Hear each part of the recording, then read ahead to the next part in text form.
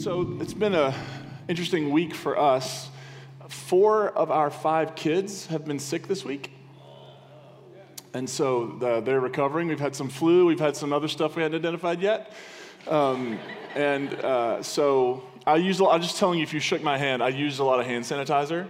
And they're mostly better. We just kept them away today because it was honestly like what I believe the beginning of a zombie apocalypse would be like at my house. Like every day, one more fell. And we were just suddenly like wondering if we were ever going to be able to get through it. So, so they're not here, but they're here in spirit. Today, we're actually going to begin. One more thing before we begin.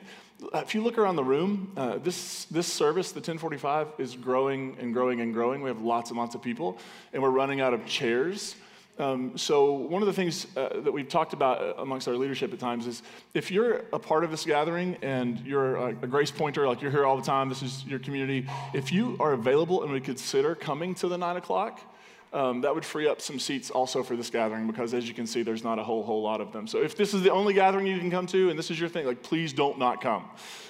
We just want to free up as many seats as possible for the folks who need to be here, who want to be here, who need this community and aren't here yet. So we're always thinking about like how do we invite more people into this? And one of those ways is to give them a chair. So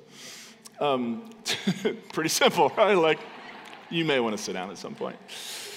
We're going to start a new series today. It's a new year, and it's a good time of year to think about rhythm, about the way we live our lives. And so we're going to be looking in this series at some transformational practices that for those of us who've gone through a deconstruction and maybe not a reconstruction or are on their way trying to create some sort of new normal when it comes to our faith and our beliefs, that some of these things we don't know what to do with anymore. What do you do with prayer when some of the ways you were taught to think about prayer have proven to be unhelpful or even a little deceptive at times? How do you think about the Bible? What do we do with the Bible as people who recognize that the Bible sometimes has some issues, and how do we engage those things? And so we're going to gather around these topics for several weeks as we begin the year. But I want to begin just by today, I'm going to introduce the topic, a rhythm called Sabbath, and we'll get to that in a minute. But before that, I just want to introduce the idea of rhythm. So I looked up a couple definitions of rhythm just to sort of see what was in there. Rhythm is an ordered, recurrent alternation of strong and weak elements in the flow of sound and silence in speech. So it's this sound, silence, on, off. Another definition, the aspect of music comprising all the elements such as accent, meter, and tempo that relate to forward movement. So I kind of mashed those together and came up with this one. When we talk about rhythm, we're talking about the alternation of strong and weak, sound and silence that moves everything forward. For things to move forward, you don't need just sound, you also need silence. You don't need to just be strong, you also need weakness. You don't need to just be on. At times, you also need to be off. And so we're going to explore what does it look like to live with a sense of rhythm. And I want to begin this series with a bit of a confession. One of the things I've often heard, and it's been attributed to lots of people, but the quote is this: you can't take somebody somewhere you haven't been. How many of you have heard this before? You can't lead somebody somewhere you've never been. I believe that is absolutely false. Every week as a pastor, I get up and try to take people somewhere I haven't been, right? Somewhere I haven't arrived to yet.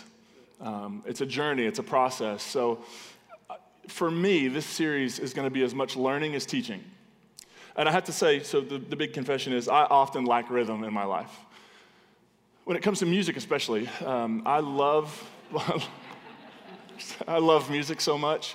Like, I really do. I love it. I love music so much. And I love singing in the car, and I just love the whole thing. I also have zero rhythm.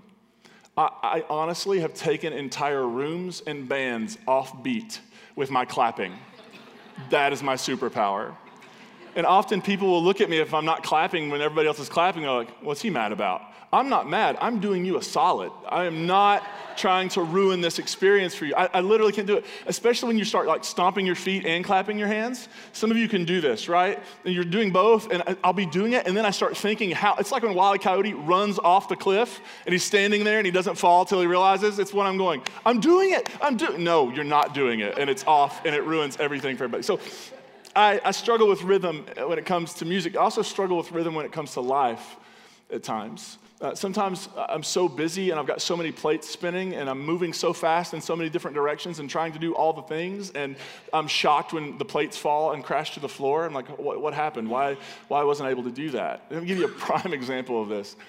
So last Sunday afternoon, I was heading to a meeting, and I went to get in my car, and when I got in my car and started, I realized I forgot something I needed. So I went back into the house, but when I got out of the car, it did that rude, aggressive beep thing where when you've taken the key out of the car. And so I didn't want to have to take the time to open the door back up, because that would have been like 1.5 seconds.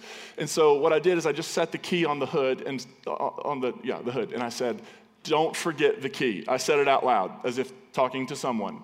Don't forget the key. Run inside, get what I need, come back, jump in the car, peel out, drive over. I drove over to Kroger. I was going to this meeting, so I was going to buy a $2.99 bottle of wine because I'm fancy. And so I pulled into Kroger, and I stopped, and I pushed the button to turn my car off, and then it hits me. Where's the key? So I tried to start it back, and it just gave me that taunting little key thing that was flashing, like, "Key's not in here, bud." And I realized I was 2 miles from home. And my key is somewhere on the road or in a ditch or in the weeds between here and there. So I did what any rational person would have done. I went ahead and bought the bottle of wine, came back outside and ordered an Uber, who picked me up, took me to my house, waited for me to go in and get the spare key. The spare key, by the way, which is malfunctioning because I accidentally washed it a month ago. That's why we can't have nice things. And so I end up coming back out, getting in the car. The driver was nice. I mean, he terrified me with the way he was driving, but he was very nice that he was like going slow at period points so I could look in the weeds and see if I could see anything. And so tomorrow I go to the dealership and get a brand new key, which is not free. Don't let them tell you it is. I don't like rhythm. I mean, that was a classic example of me moving faster than I could think, right? I'm just trying to do all the things. I'm trying to get everything done. And then in some ways, it's when you're doing that and everything comes undone that you realize, maybe I've got an issue here. And then I thought, this will be a great story to tell next Sunday when I try to explain how much struggle. We live also in a time when we're all really, really stressed out. I mean, if you look at statistics and studies, you'll find that most people in this country have a sense of stress about something. The APA, the American Psychological Association, released a study called Stress in America, and here's what they said were some of our stressors. 56% of Americans are stressed about the 2020 presidential election, which leads to the question, what about the rest of them? Like, why are there people... I mean, seriously, who's looking and going, this is fine? 63% are stressed about the future of the nation. 43% about healthcare, and I think when you read the study, it's about not only access to healthcare, but affordable healthcare, and not just access to affordable healthcare, but surprise medical bills and all the things that come with the whole healthcare ball of wax. 35% about the economy, 32% are stressed about trust in government, 31% are stressed about hate crimes and crime in general. This was before last week, so I'm guessing this next number would be slightly elevated. 30% of wars, conflicts with other countries, and also terrorist attacks. So I think when you look at those, if your thing's not on there, I bet you're not alone. I bet whatever it is that's stressing you out, other people are stressed out about it too. And stress has this interesting way of affecting us. It affects us mentally, of course. I mean, my whatever stress I was dealing with last week is why I didn't think about the thing I need to do. It affects us emotionally. It affects us physically. I think many of us, if you know like the sort of the hormones that get released in our body, cortisol and adrenaline and those sorts of things, like I think we run on adrenaline and we run on cortisol far more than we don't, and we just aren't designed to run on that all the time. How many of you ever snapped at somebody over something that had nothing to do with them? The rest of you are saints. Like never. Yeah, it's because we're moving so fast, we're doing so much, we're spinning so many plates. And the reality of it is we're not in rhythm, we're out of rhythm. So my hope is that this series will be a way for us together, because I'm not an expert on this. I really am learning as we go together. That this will be a way for us to find a little bit of rhythm in our own lives and a little bit of rhythm as a community. And I just think there's something to a person, like, have you ever been around somebody who's really balanced as a human being? And you can tell that they have good rhythms in their lives and that there's something, they're grounded in some sort of way that you're not. Like, I feel that way when I'm around certain people sometimes. I'm like, what do they have that I don't? And largely, if you talk to them, they have some sort of set of practices that keep them grounded, that keep them in rhythm, and then enable them to grow and flourish in the world in the ways that everybody wants to grow and flourish in the world. I want to begin that discussion today by talking about this thing called Sabbath. And if you've never heard of it, how many of you have heard of Black Sabbath? Yeah.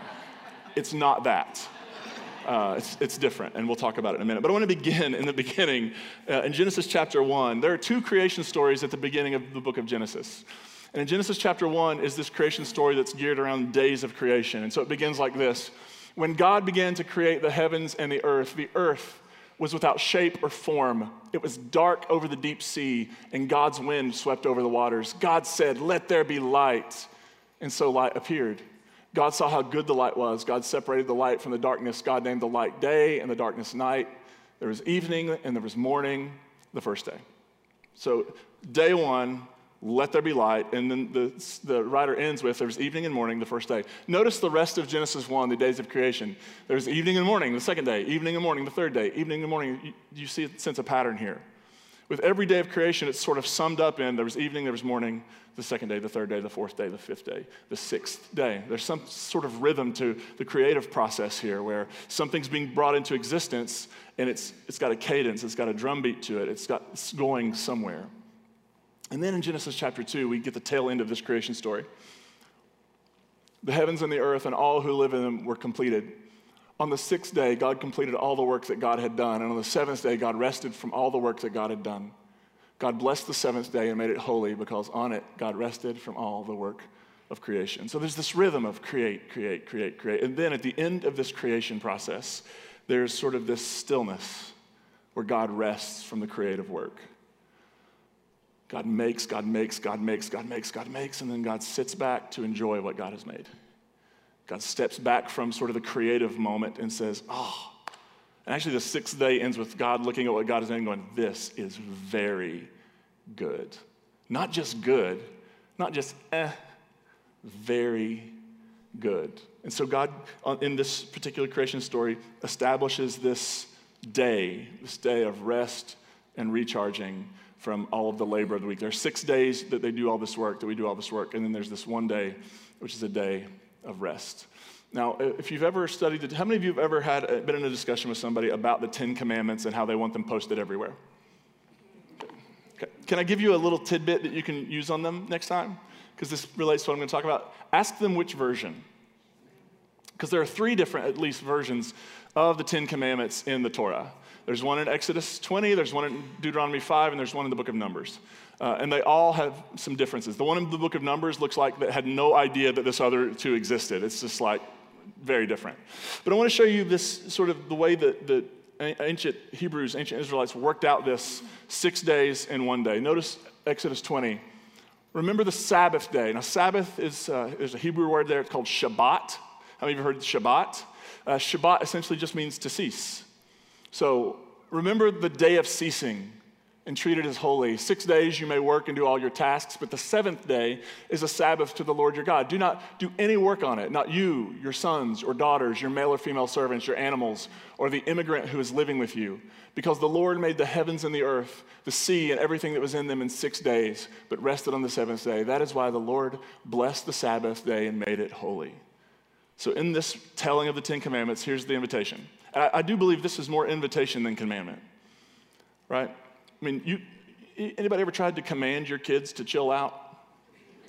How does that go for you, right?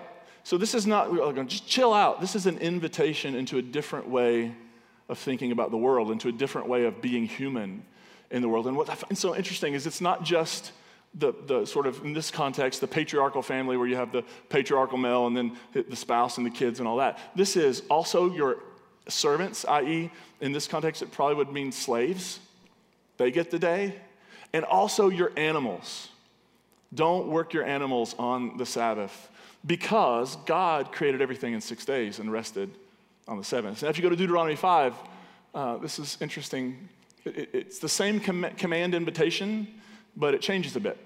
Keep the Sabbath day and treat it as holy, exactly as the Lord your God commanded. 6 days you may work and do all your tasks, but the seventh day is a Sabbath to the Lord your God. Don't do any work on it, not you, your sons or daughters, your male or female servants, your oxen or donkeys, or any of your animals, or the immigrant who is living among you, so that your male and female servants can rest just like you. Next. Remember that you were a slave in Egypt, but the Lord your God brought you out of there with a strong hand and an outstretched arm. That's why the Lord commands you to keep the Sabbath day. The first one is, 6 days you work and 1 day you rest. That's built into the fabric of creation. A time of ceasing, a time of stopping, a time of being off, a time of disengagement follows all the engagement, all the work. Right? And then this one, it says, remember you were slaves in Egypt, and you know what it's like to not be honored. You know what it's like to be seen as just somebody to produce. Don't do that. And even now, your servants, your animals, you give them all a day off, because it's a reminder that we're grounded and it's something larger than us is going on here. I don't believe this is a command as much as I believe it's an invitation. And as corny as it sounds, I think it's calling us back to be reminded that we are not ultimately human doings, that we aren't just what we produce, that we aren't just how much money we make, that we aren't just how great that presentation we gave at work was. That's not our identity. Our identity is not grounded in what we produce, and yet it's hard in our society, this capitalist society, which is always kind of inviting us to pursue more, right? This society that's always saying, yeah, but why should you be here? Anybody ever felt like you had to prove why you should exist? Right? And this invitation is saying, no. But don't get swallowed into that trap of having to prove why you're here, why you deserve a seat at the table, why you somehow matter in the grand scheme of things. You matter because you were created in the image of God. You matter because you bear the imprint of the divine on you, in you, just by your sheer existence. I mean, think about this, friends. We do not generally, babies don't come into the world and we go, okay, why are you here? Prove why you should be here and why we should take any time for you. Right? That's not how it works. It's not how it works. You enter into creation and you are blessed and you are beloved and you are absolutely valid and you absolutely should be here. That's what we're being invited. We're not human doings. Sometimes we get to the end of the checklist and we feel like we've accomplished a lot, but yet also what's going on inside of us, because we were made to be human beings. We were made to be humans who are around and doing more and made for more than just completing to-do lists, than just getting the next task done, than just getting the next paycheck, than just doing the next thing. And I gotta tell you, years ago when I tried to implement a Sabbath, it was hard. It was hard because what I found out really quickly was how bored I get really easily. My 10-year-old has about everything electronic or toy, like whatever, he could possibly imagine. And Netflix, can you imagine Netflix when you were a kid? That would have changed everything. And yet he'll come up and go, I'm bored. Like, what? I'd love to be bored. But back then, when I was first meddling around with Sabbath, I found out that I was really bored by the end of the day. It was like watching paint dry, because I'm not supposed to do anything. I'm just supposed to sit here and just not. I actually don't think that's what Sabbath is about. I don't think Sabbath is about pulling back and doing nothing at all and just sort of watching the paint dry and waiting for the hours to pass in the longest day in human history, right? Like that's how it feels. I think Sabbath, if we take a creative approach, it's more about asking the question, what is it that brings me life? When I've been plugged in all week and energy has been zapped out of me, what is it that if I plugged back into it, it would fill me up and give me a renewed sense of, all right, there's more work to do in the world. Now I can go do it because I've had something poured back into me. All right, and I think in some ways we kind of feel like it's a little bit selfish to practice Sabbath. And yet the reality is that you can't give a cold drink from an empty well.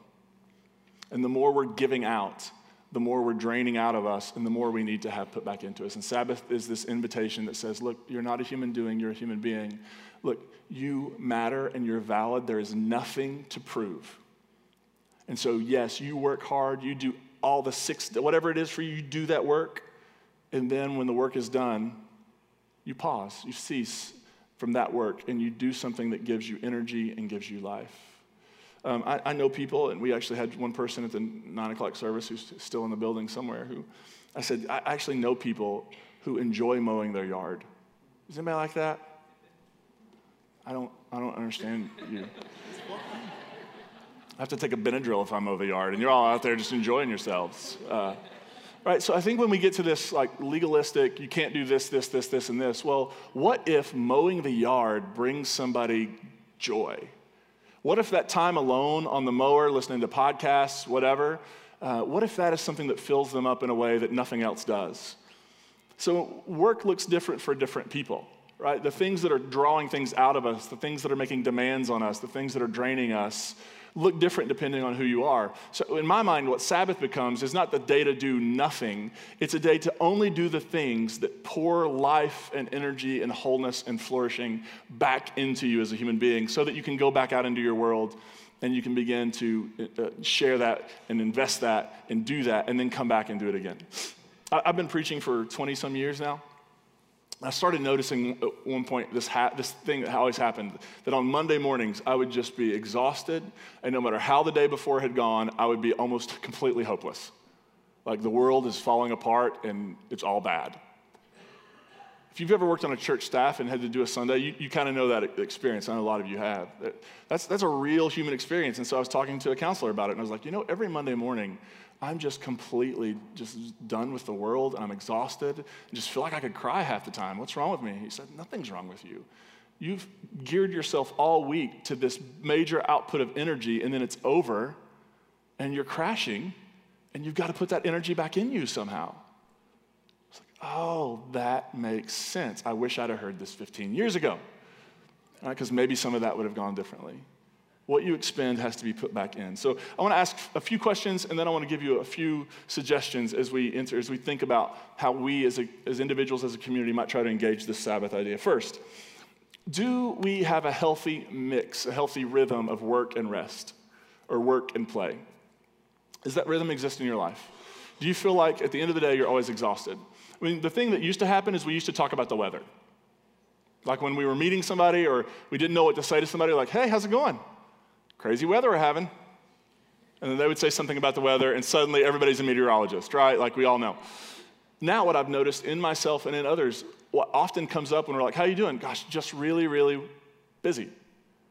Just got a lot going on. Oh, it's all good. It's all good. All good busy, but still busy. And then you're like, who are you trying to sell on this good busy, right? Like who are you trying to convince? And I think that there's a certain amount of that that's telling. Do we have a healthy mix, a healthy rhythm of work to play, of work to rest? Do we feel guilty if we take an afternoon off to do something we enjoy? Do we feel like, oh, I'm shirking my responsibilities, I should be doing this, shoulds are like the worst. I should be doing this, I should be doing that.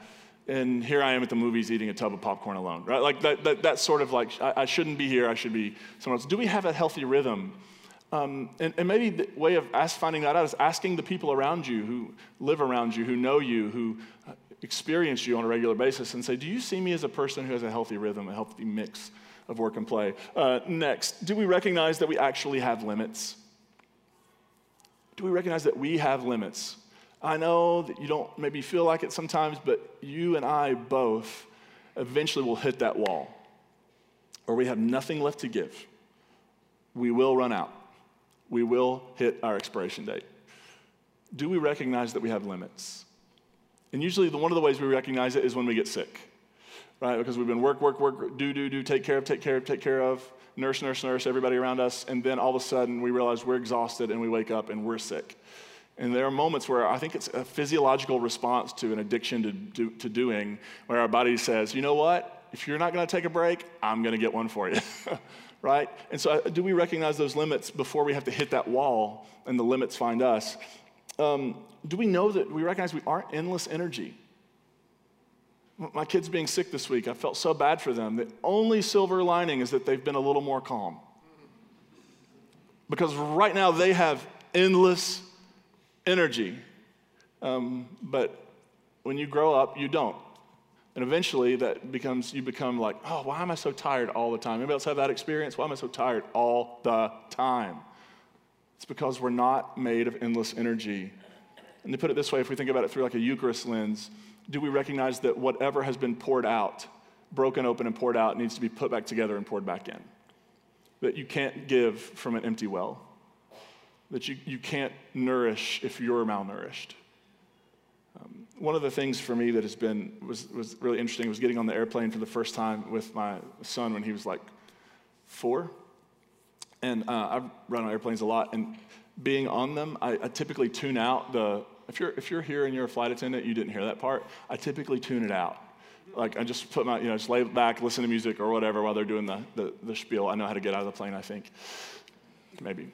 But the first time he was on there, like I was super aware of him and what he was doing. And I remember I was finally paying attention. And they said, now, if the cabin depressurizes, the oxygen mask will fall out. And you gently, and then you put it on. And they tell me in this airplane that I'm supposed to put my mask on first. And then his mask. Which sounds dumb in theory. And yet the point is, if I'm not breathing oxygen and I pass out, I can't help him ensure that he's breathing oxygen. There is not a selfish decision to make to take care of yourself. It is not a selfish decision to say, I have poured myself out for others. I have poured myself out in work. I have poured myself out in the creative process. And now is a time for that to be poured back into me. That's not selfish. It's actually one of the most selfless things you can do so that you can keep creating, keep loving, keep serving, keep pouring yourself out to others. And so 3 suggestions that maybe, recommendations that maybe help us. I would say first, start small. I'm an Enneagram 7, we don't know what this means. So I'm the type of person who, when I get the new meditation app, instead of starting at 2 minutes, I just want to clock it in for an hour and a half just to see what happens. And like 3 minutes in, I'm like, well, I'm just clearly not made for meditation, and I'm done, right? Like that's, but what if you started at 2 minutes? Right, so what if a whole day seems like that's just unreasonable with my current life, let me ask you, what about an hour? What about blocking off, putting boundaries around 1 hour and protecting them ruthlessly? To say, this is my hour. I'm going to go to lunch. I'm going to go do this thing. I'm going to take a walk in the park. Whatever that thing is, I'm going to try to go cut like my lawn in an hour, like whatever that is for you. I'm going to take this time and I'm going to pour back into myself. And maybe for you, it's like, gosh, an hour seems, okay, 30 minutes. 10 minutes, whatever that looks like, taking time to remember that you aren't what you produce, that you aren't valued because you can do this thing or do that thing. You are valued and you need to be here just because you're here and you're a beloved creation of God. What does it look like to start small and just say, I'm going to baby step this thing to the point where I maybe can get up to a whole day, or maybe I can actually take a vacation someday where I'm actually on vacation, right? Like what if we started small? Let's be kind to yourself. Jesus talked about loving your neighbor, but he talked about loving your neighbor as yourself. And I think we really get on with that idea of loving our neighbor a lot better at times than we do with loving ourselves. But again, when we're empty, we can't be nourishing and providing and loving the people around us well. So be kind to yourself. Don't talk bad about you, especially behind your own back. That would just be the worst thing. And then seek to be present. We live in a very disconnected world where and I'm guilty of this a lot, where there's stuff going around, there's people at the table around me, and I'm answering emails, or I'm doing whatever I'm doing, and I'm somewhere else. Let that day, that time, that hour, whatever that is, let yourself be present to the people around you. Let yourself be present to your thoughts and your feelings and your emotions. Let yourself be present to whatever it is that is wanting to happen, that's inviting you into that space. Like be present, be aware. Realize that having the ability to take even 10-minute break is a gift. That being poured into is a gift. And being the one to pour out is a gift. But knowing that you need to be poured into before you can pour out. Jesus has this great line in, I think, Matthew 11, where he says, come to me, you who are weary and burdened, and I will give you rest. That's really different than a lot of the ways we grew up thinking about religion. Religion wasn't about getting us, we'll only rest over yonder, right? When we get to heaven someday, then we'll rest. Right now, we're working for the Lord, and you know you're serious if you act miserable about it, right? Like, that's how you know you're really spiritual. One of our daughters goes to play therapy, and one of the things they work on at play, it sounds really cool, I could use this help too, but they work on putting words to your emotions. Are you happy? Are you sad? Whatever. And she's developed this new habit of asking us, especially if we're happy, if we're stressed, whatever, she'll come up and she'll say, Daddy, you happy? You happy? I'm like, now? You're cute. Right? But for her, there's this sense of, are you happy? Do you have joy? Are you somehow pouring yourself out and yet also able to put enough back in to then pour out some more? I think what Jesus is saying to us is, are you happy? Are you exhausted? Are you exhausted because of work? Are you exhausted because of conflict? Are you exhausted because of religion? Let's figure this thing out. You don't have to carry that around with you. That's not yours to carry. If you take a day off, the world will keep spinning. And that motorcycle will keep motorcycling, or whatever it was. Right? If you take a break, everything will still be there when you get back. No one's going to do it for you. But you might be a different person. I might be a different person. If we know when to hit pause and when to cease and when to jump into something that just brings joy, delight, and hope. Are you with me? Oh, yeah. Sabbath is not a burdensome command. It is a generous, compassionate gift if we're willing to receive it. I'm going to invite the band to come on back up, and we're going to have another song, and then let's pray. God, we are grateful that built into our tradition is this invitation to rest. There's a challenge to, yes, work and create, and bring things into existence. And then there's a moment to step back from all that. A moment to turn off, a moment to unplug, a moment to disconnect, a moment to calm. And to find those things that give us life and sustain us, those things that make us feel like we're flourishing as human beings. And we're grateful that this is part of our tradition, that this is what we're being invited into. So give us the courage in whatever ways we need to, in whatever ways we can, to take up this rhythm of Sabbath, this rhythm of rest. Give us the courage to start even at the smallest increment and let it grow and expand until we are grounded, whole, flourishing, rested, and resilient human beings. We love you, and we're grateful. We pray in Jesus' name. Everybody said, amen.